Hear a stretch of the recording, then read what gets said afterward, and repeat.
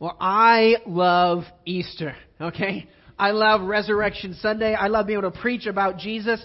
Today is the most important, right? Today we're celebrating the most important event in all of human history, okay?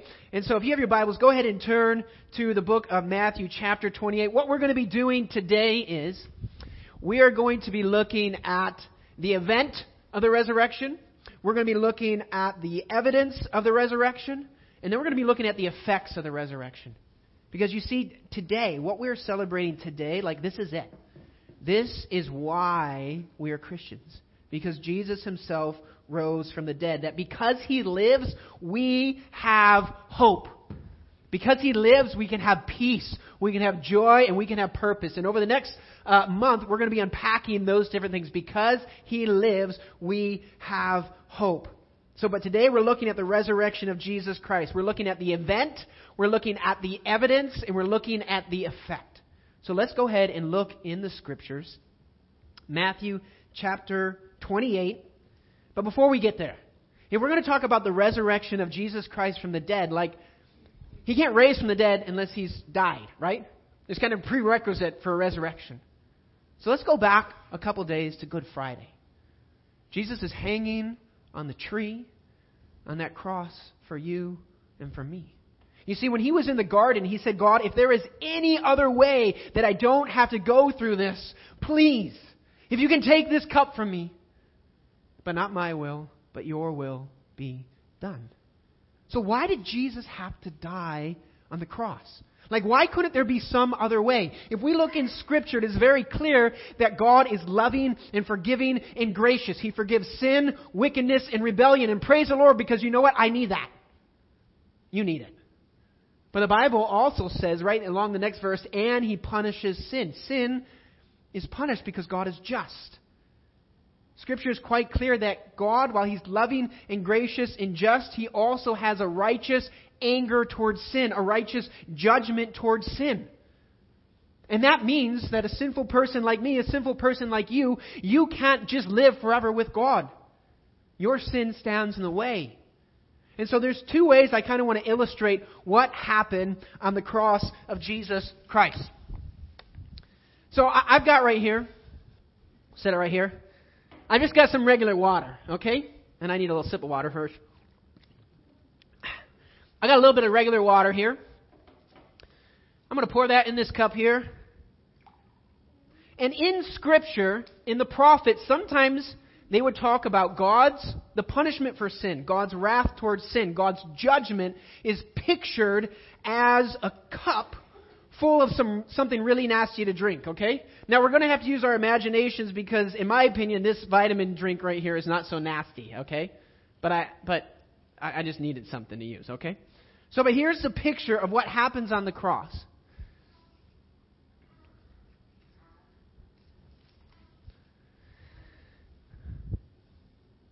Like I said, in Scripture, God's judgment is often shown in the prophecies as a drink.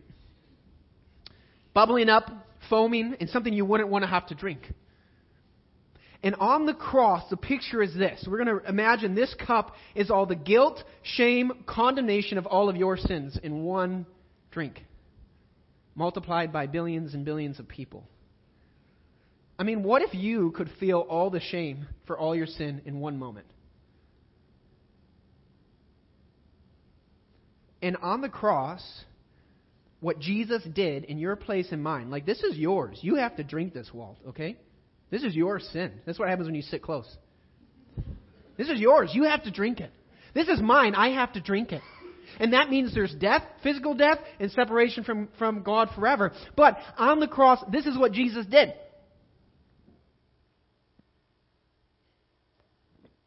He took it all. And he said, it is finished. What was finished? The cup of God's wrath was gone. That's why he had to die. Because we can't drink this cup and survive. We can't drink this cup and continue to exist. But you see, he's man, so he could drink the cup in our place. But he's God, so when he drank the cup and he finished it to the very last part, to the dregs of the cup, He then could still say, it is finished. And he died. But because he's God, he rose from the dead. And there's no more judgment for you to drink if you put your faith in Jesus. That's why he had to die. The other way to kind of look at this is like this. I've got this vase and I've got a really cool stirring stick I found in our driveway this morning. But I needed something big enough to use. Well, let's take that out there. So we got some water. This is kind of like our life, okay? Our water, that's a picture of our life, of who we are. I'm going to have a mess up here later. In this here, food coloring. Thank you, Sue, wherever you are. This is sin. And we all sin, right? Sin is when we say, think, or do something that's against God's perfect standard. And when we sin, it covers our life, right? We're tainted by sin. There's no escaping it. There's nothing we can do about it. On our own, we're kind of tainted like this. But here's what the Bible says in the book of Hebrews. It says Jesus had one sacrifice. And by his one sacrifice, he has forever perfected those who are in the process of being made holy. So his sacrifice, kind of what it does, okay, this is some Clorox no splash formula bleach, okay? And what his sacrifice does for us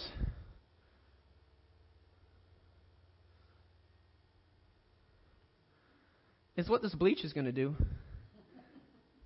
to this water. And we'll close it back up. And we'll set it here for a bit. And we won't knock it over, okay? And we'll come back to it after a bit. So, Jesus had to die in your place and mine. And that's what Good Friday is about. That's what we celebrated here on Good Friday. And you know what? As we get into the scripture today in Matthew chapter 28, it's now Saturday. And then it's the day after the Sabbath. It's Sunday morning. I want you to put yourselves in the place of Mary Magdalene and the other Mary who go to look at the tomb. You see, they're going back to the tomb to finish preparing Jesus' body for burial. What would it be like?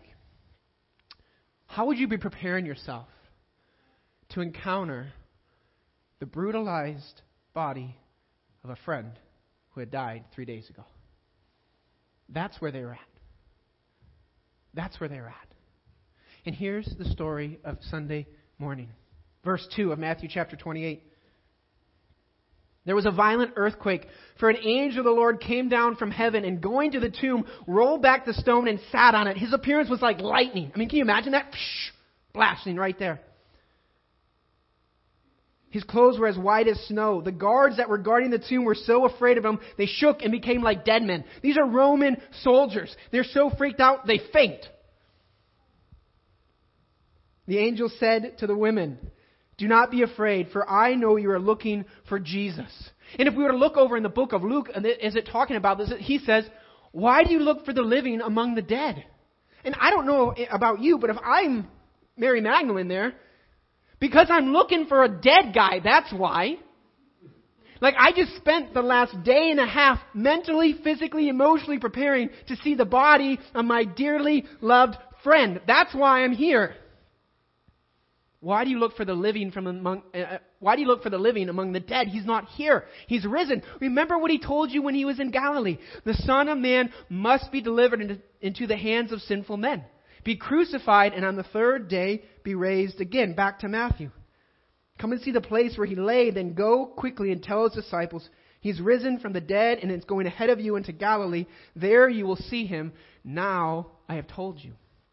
So the women hurried away from the tomb, afraid, yet filled with joy, and ran to tell his disciples. They're going there to meet the dead body of their friend. And the angel says he's not here, he's risen.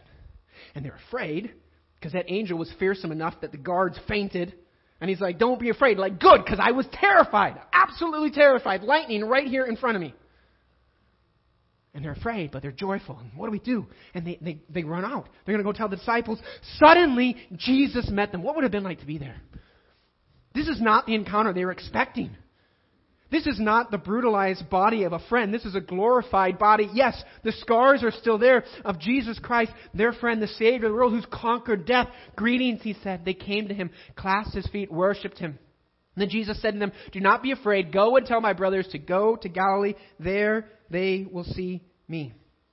While the women were on their way, some of the guards went into the city, reported to the chief priests everything that had happened. So the guards came too, and they're like, oh man, we are in trouble. And they told the chief priests what happened. And so when the chief priests met with the elders, they devised a plan. They gave the soldiers a large sum of money, and they said, you're to say, here's your story.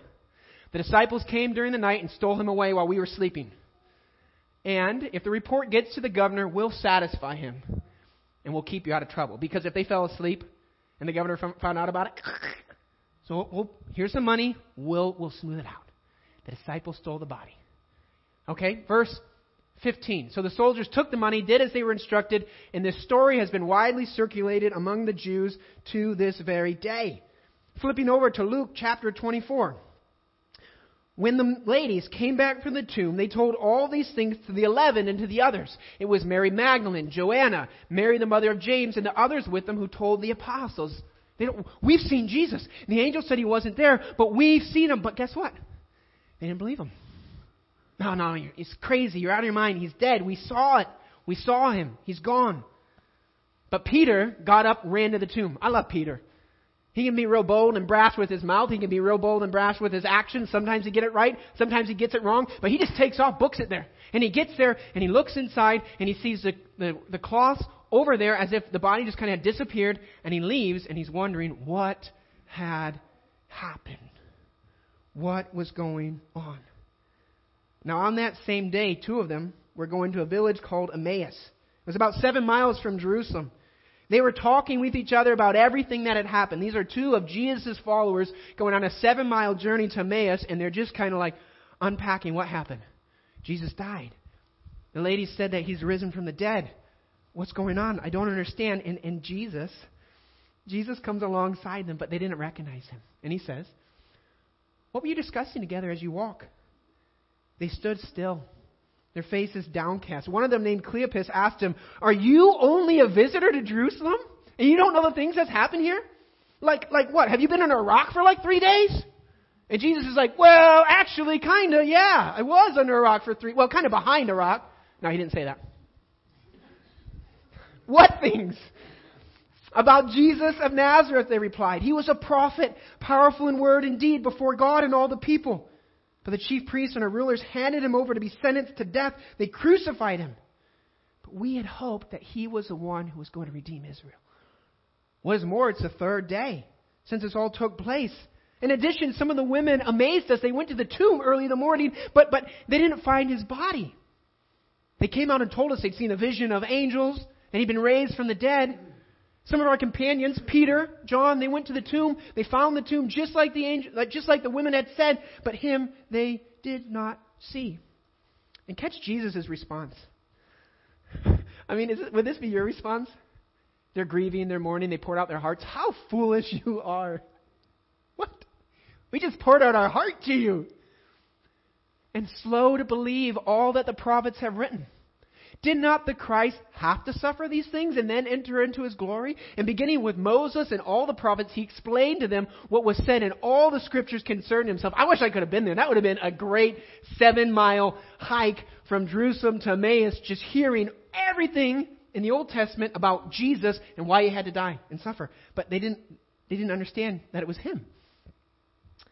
They approached the village which they were going to. Jesus acted as if he was going to keep going on, but they urged him strongly, stay with us, for it's nearly evening. The day is almost over. So he went in to stay with them. And then here's the story.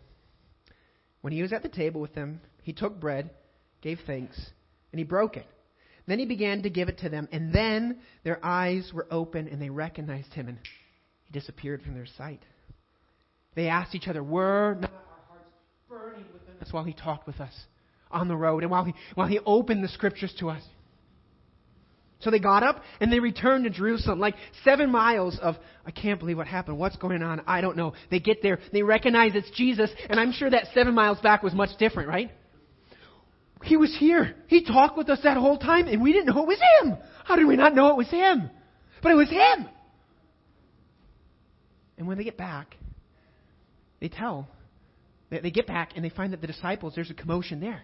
Because they're like, we saw Jesus. And they're like, yeah, we know. He appeared to Simon Peter too. Like it's really going on. And so I wasn't there, but I can just imagine it's like, hey, we saw Jesus.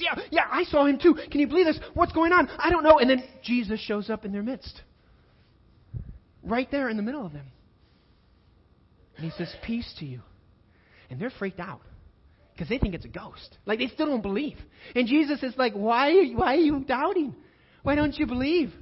A ghost doesn't have flesh and bones like I have. Do you have anything to eat? I'm hungry. And they give him some fish. And he eats it. And I can just imagine they're just like, is it going to go in and stay in? Or is it just going to, is he a ghost? It's just not, a ghost can't eat, right? I mean, a ghost isn't real, but you know what I mean. Spirit can't eat. He showed himself to be alive. He was back. You see, I want to go through some of these scriptures, and we're going to look at one in John, because I want you to see the detail of what's going on. I want you to see the many people that have seen Jesus. But you know what? On this day, this is still Easter Day. There's one person who wasn't there. Go ahead and turn to the book of John. John chapter 20, verse 24.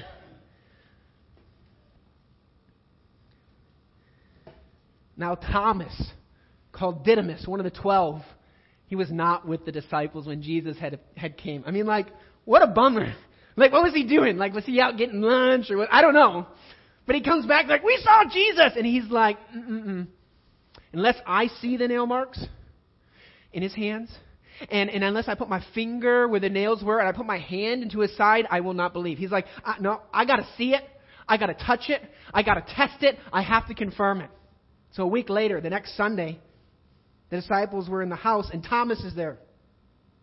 Though the doors were locked, Jesus came and stood among them and said, peace be with you. Then he looks at Thomas. Put your finger here. See my hands. Reach out your hand. Put it into my side. Stop doubting and believe. Do you see the graciousness of Jesus?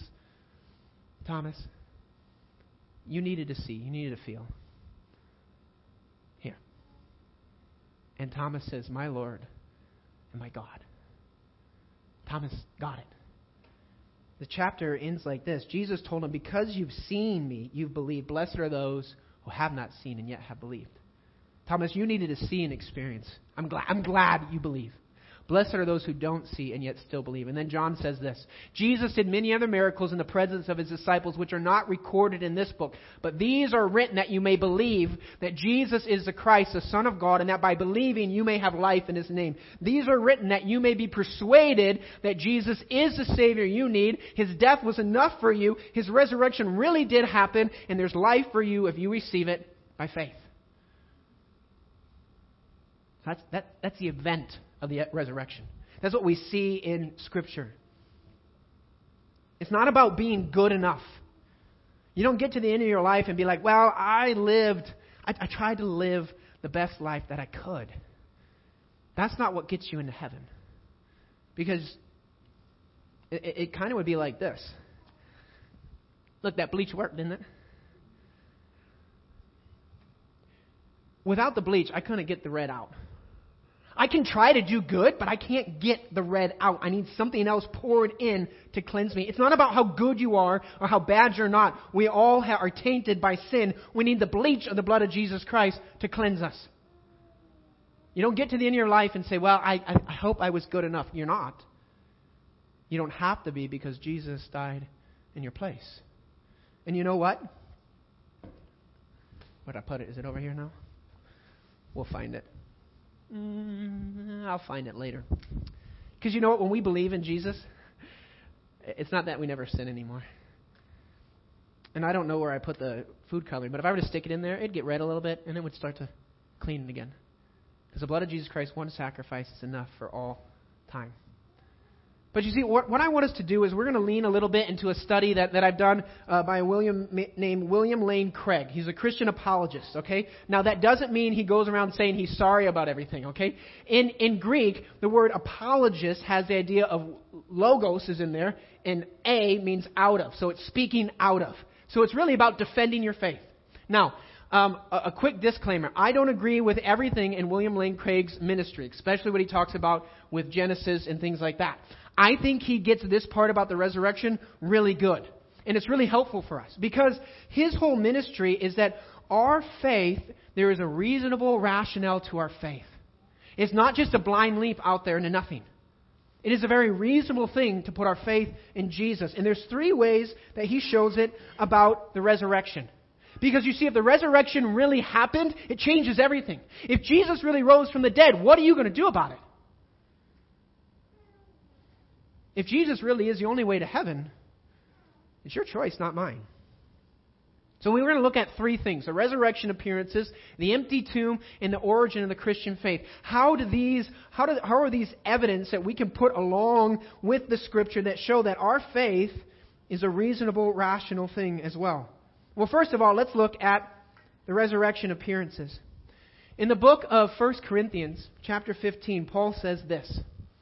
He says, "Now, brothers, I want to remind you of the gospel, the good news, that I preached to you, which you received and on which you've taken your stand." This is a very basic of the gospel. "By this gospel you're saved if you hold firmly to the word I preached to you. Otherwise, you will have believed in vain. For what I received, I passed on to you. What I got from the very beginning, I'm giving to you." Of first importance, Christ died for our sins according to the Scriptures. He was buried. He was raised on the 3rd day according to the Scriptures. And after that, he appeared to Peter, then the 12. And after that, he appeared to more than 500 of the brothers at the same time, most of whom are still living, though some have fallen asleep. Then he appeared to James, the brother of Jesus, then to all the apostles, and last of all, he appeared to me as one abnormally born. Now, why is this evidence for the resurrection? Paul is quoting an old Christian formula or creed. He says from the very beginning, the message was Christ died for our sins according to the Scriptures, raised on the 3rd day according to the Scriptures, and he has appeared to Peter, the apostles, 500 people over here, James, the other apostles, and now myself. These people are still alive. The letter is written. 500 people had seen Jesus at the same time. You can go ask them about it. Or they can come and say, "Nah, it didn't happen. I was there, and Jesus wasn't there." No. Sometimes when scholars want to look at the resurrection of Jesus Christ, they want to see, can we see evidence that this has become more like a legend? Like, here's the facts, but it's grown and grown and grown. But that takes generations. And this was from within 5 years of Jesus' death. There's not enough time for legends to grow like that. The Gospels were written during the time... Hey, sweetie. The Gospels were written during the time that people who knew Jesus and had seen his ministry were still living. So you could cross-reference it. And somebody could say, "No, I was there. It didn't happen." But that's not what happened. You see, the accounts that we have of the resurrection are very early. Many people saw Jesus. They are very, very reliable. And the Gospels were written and circulated in this same lifetime of the eyewitnesses. It could have been repudiated. No, that wasn't the way. But that's not what happened. It didn't evolve over time. It could be tested, asked about, and confirmed or disproved. And it was confirmed time and time again. Number 2, the empty tomb. This is interesting. Hundreds of years ago, the empty tomb was once regarded as an offense to modern intelligence, an embarrassment to Christian theology. Okay, because they're like, "No, the tomb wasn't empty." But now, across the board, Christian scholars and non-Christian scholars agree the tomb was empty. They just may disagree on why. But the empty tomb of Jesus has come to assume the place among the generally accepted facts concerning the historical Jesus and the supports of Jesus' resurrection. The burial story in the Gospels is one of the most historically certain traditions we have concerning Jesus. All across the board, scholars would say, yes, Jesus lived, he died, and the tomb was empty, whether they're a Christian or not. Now, why is that evidence? If Christ's body had remained in the tomb, there'd be no Christianity. You see, the disciples, Jewish believing, were looking forward to a resurrection at the end. Not a resurrection of right now. They weren't expecting Jesus to raise from the dead. He's going to raise from the dead at the end of time. Not right now. And if somebody were to say, Jesus rose from the dead, but his body's still in the grave, they'd be like, you're crazy. That's not a resurrection. But the tomb was empty. The next part, if you read through the gospel accounts, the answer's up on the screen, but who's the first one who discovered the empty tomb? It's on the screen. It's an easy one. What? Yeah, women. Now, in that time, in the Jewish culture, the women were on a low rung of society. Their testimony did not count in a court of law. So if you were to make this up, you would not write into the story that women were the first ones to see it. Because people would be like, well, that doesn't count. They're a woman. Now, that's not my views, okay? Make sure I say that. But if you were making that up, you wouldn't do that. You'd have to have somebody special and important that could be trusted in society. But that's not what happened. And then get this. The earliest Jewish arguments propose an empty tomb. The Jewish leaders don't go, no, Jesus didn't rise from the dead. His body's still in there. They said, no, he didn't rise from the dead. You stole his body. Okay? They weren't even arguing that the body was still there. The tomb was empty. That's something that's accepted across the board. So, how was it empty? This is where we get the origin of the Christian faith. Why is this important as we look at Scripture? You know, there's not too many options to look at of why the tomb was empty. The very origin of Christianity is believing that Jesus rose from the dead. The disciples pinned everything on it. It was the hinge point. They were willing to be thrown out of the synagogue. They were willing to be killed for their faith. They said Jesus rose from the dead, and they gave their whole life for it. And you know what? All the disciples were killed for their faith, except for John, who they couldn't kill him, so they exiled him out onto an island by himself. They gave their whole life for it. They pinned everything on it. Paul said, if Christ has not been raised from the dead, then we are the most pitied of all people. If we only have hope for this life, then it's sorry for us. The origin of Christianity hinges on the belief that the earliest disciples believed that Jesus had indeed risen from the dead. Where did this belief come from? He actually did rise from the dead. That would be what I would posit, what I would put out there. But you see, if somebody denies that Jesus really rose from the dead, they must explain, why did the disciples believe it then? Is there anything from their Jewish history that would point to them looking for Jesus to be raised from the dead? And the answer is no. The Jews were not waiting for the Messiah to be resurrected from the dead. They were waiting for a resurrection of all people, good and bad. The bad people to judgment, the good people to the righteousness of God. That's what they were looking for. They weren't waiting for Jesus to be resurrected from the dead. William Lane Craig quotes this, a scholar, Professor Moule from Cambridge. He says this: if the coming into existence of the Nazarenes, the followers of Jesus of Nazareth, the Christians, a phenomenon that is undeniably attested by the New Testament, if it rips a hole in history the size and shape of the resurrection, what does the secular historian propose to fill it with? The birth and the rapid rise of the Christian church remain an unsolved enigma for any historian who refuses to take seriously the only explanation offered by the church itself. If a hole the shape and size of the resurrection is ripped into history and the evidence supports it, what can really fit it? I would say it is only the resurrection of Jesus Christ from the dead. Now, quickly, before we go to looking at the effect of the resurrection and wrap things up here, here's 3 things you may hear in popular culture against the resurrection. Number 1, the tomb was empty because the disciples stole his body. Well, you know what? In the midst of that time, imagine yourself as a disciple. You're mourning the loss of your best friend, of your teacher. You're afraid for your life. You don't have the psychological and emotional energy to put this grand scheme together to go steal the body. And then after that, to spend your whole life saying, he's alive, when you know it was fake. That's not something that would have happened. And the Roman soldiers of the day, they don't just let people come and steal things they're supposed to be watching. Sometimes people would say, you know what, Jesus didn't really die on the cross. He swooned, he fainted, and they put him in the tomb, and he kind of resuscitated there. I want you to imagine this. First of all, the Romans are really good at crucifixion. Second of all, if Jesus happened to survive that, what do you think the chances are of him surviving in a tomb by himself after that? And then number 3, suppose he does. Impossible of impossible. He swooned, he fainted, he has enough strength to push the rock away. He comes to his disciples and he says, I've defeated death. They'd be like, no, you're about to die, man. Like, we got to get you help. There's no way that Jesus could have fainted and come to his disciples and been like, look, I've defeated death. The last one is sometimes people would say, you know what, they hallucinated. When they saw Jesus, it was a hallucination. But you see, hallucinations are often things that are already in our mind.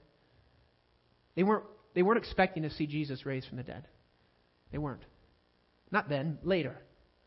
And the idea that everybody would see the same thing at the same time, scholars would say, no, that's right. None of these line up at all.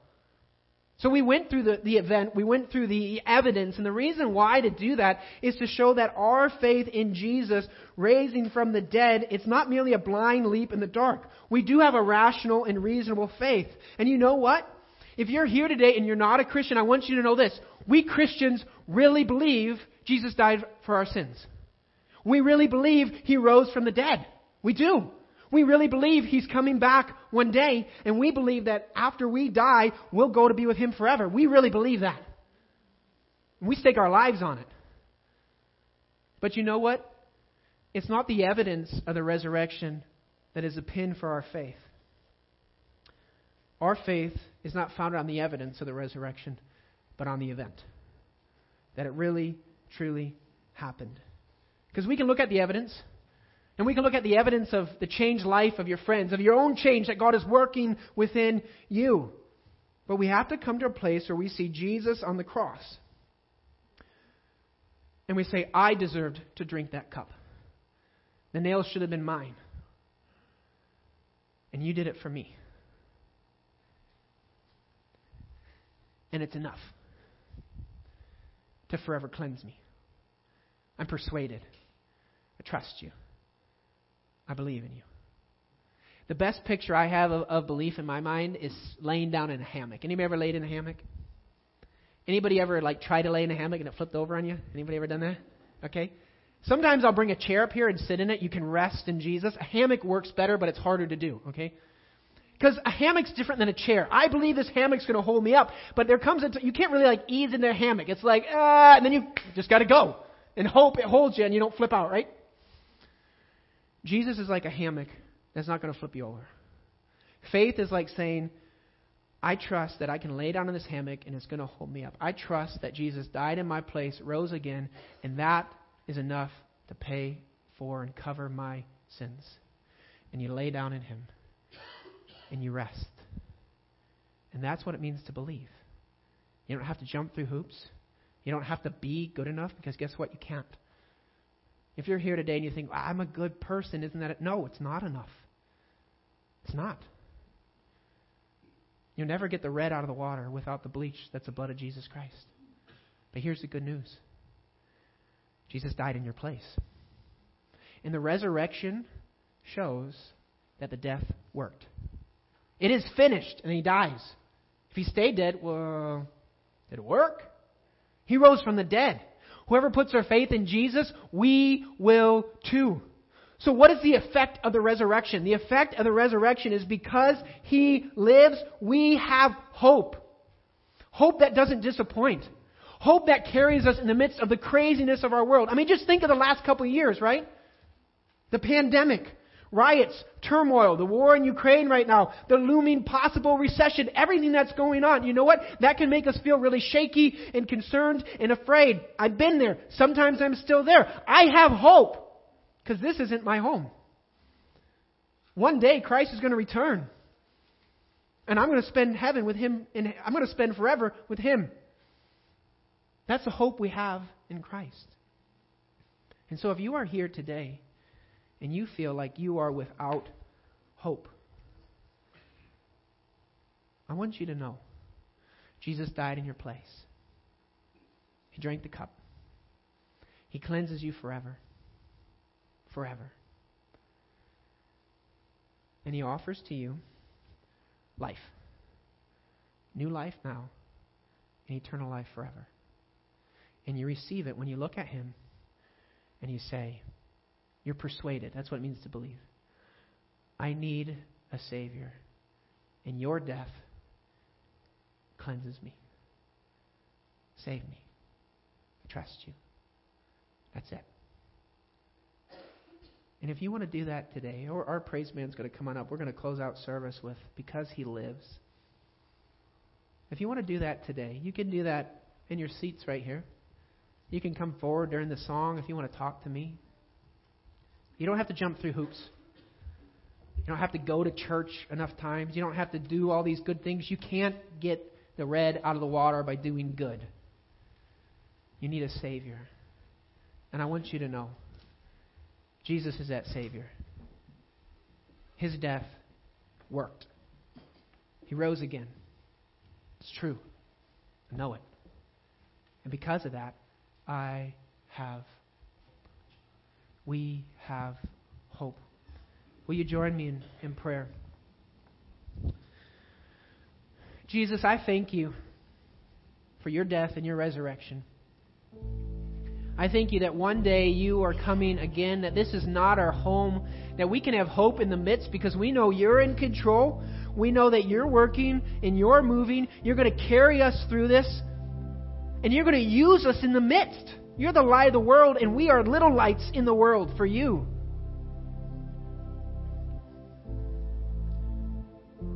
So, if you're here today and you're a Christian, just take a moment to thank God for the death and the resurrection of Jesus Christ. Just thank Him. Thank Him for the hope you have. If hope is a struggle for you, ask Him, God, will you the God of peace, fill me with all joy and peace and trust in you, that I may abound with hope by the Holy Spirit. That's a great prayer to pray. And if you're here today and you don't know Jesus as your Savior, and you want Him to be your Savior, then just ask Him. You don't have to have the right words. It's just, I need you. I know you're enough, even if I don't understand it. Save me.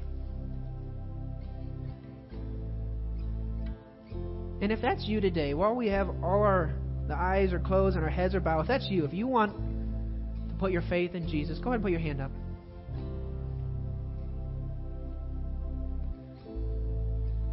Yeah, I see that hand.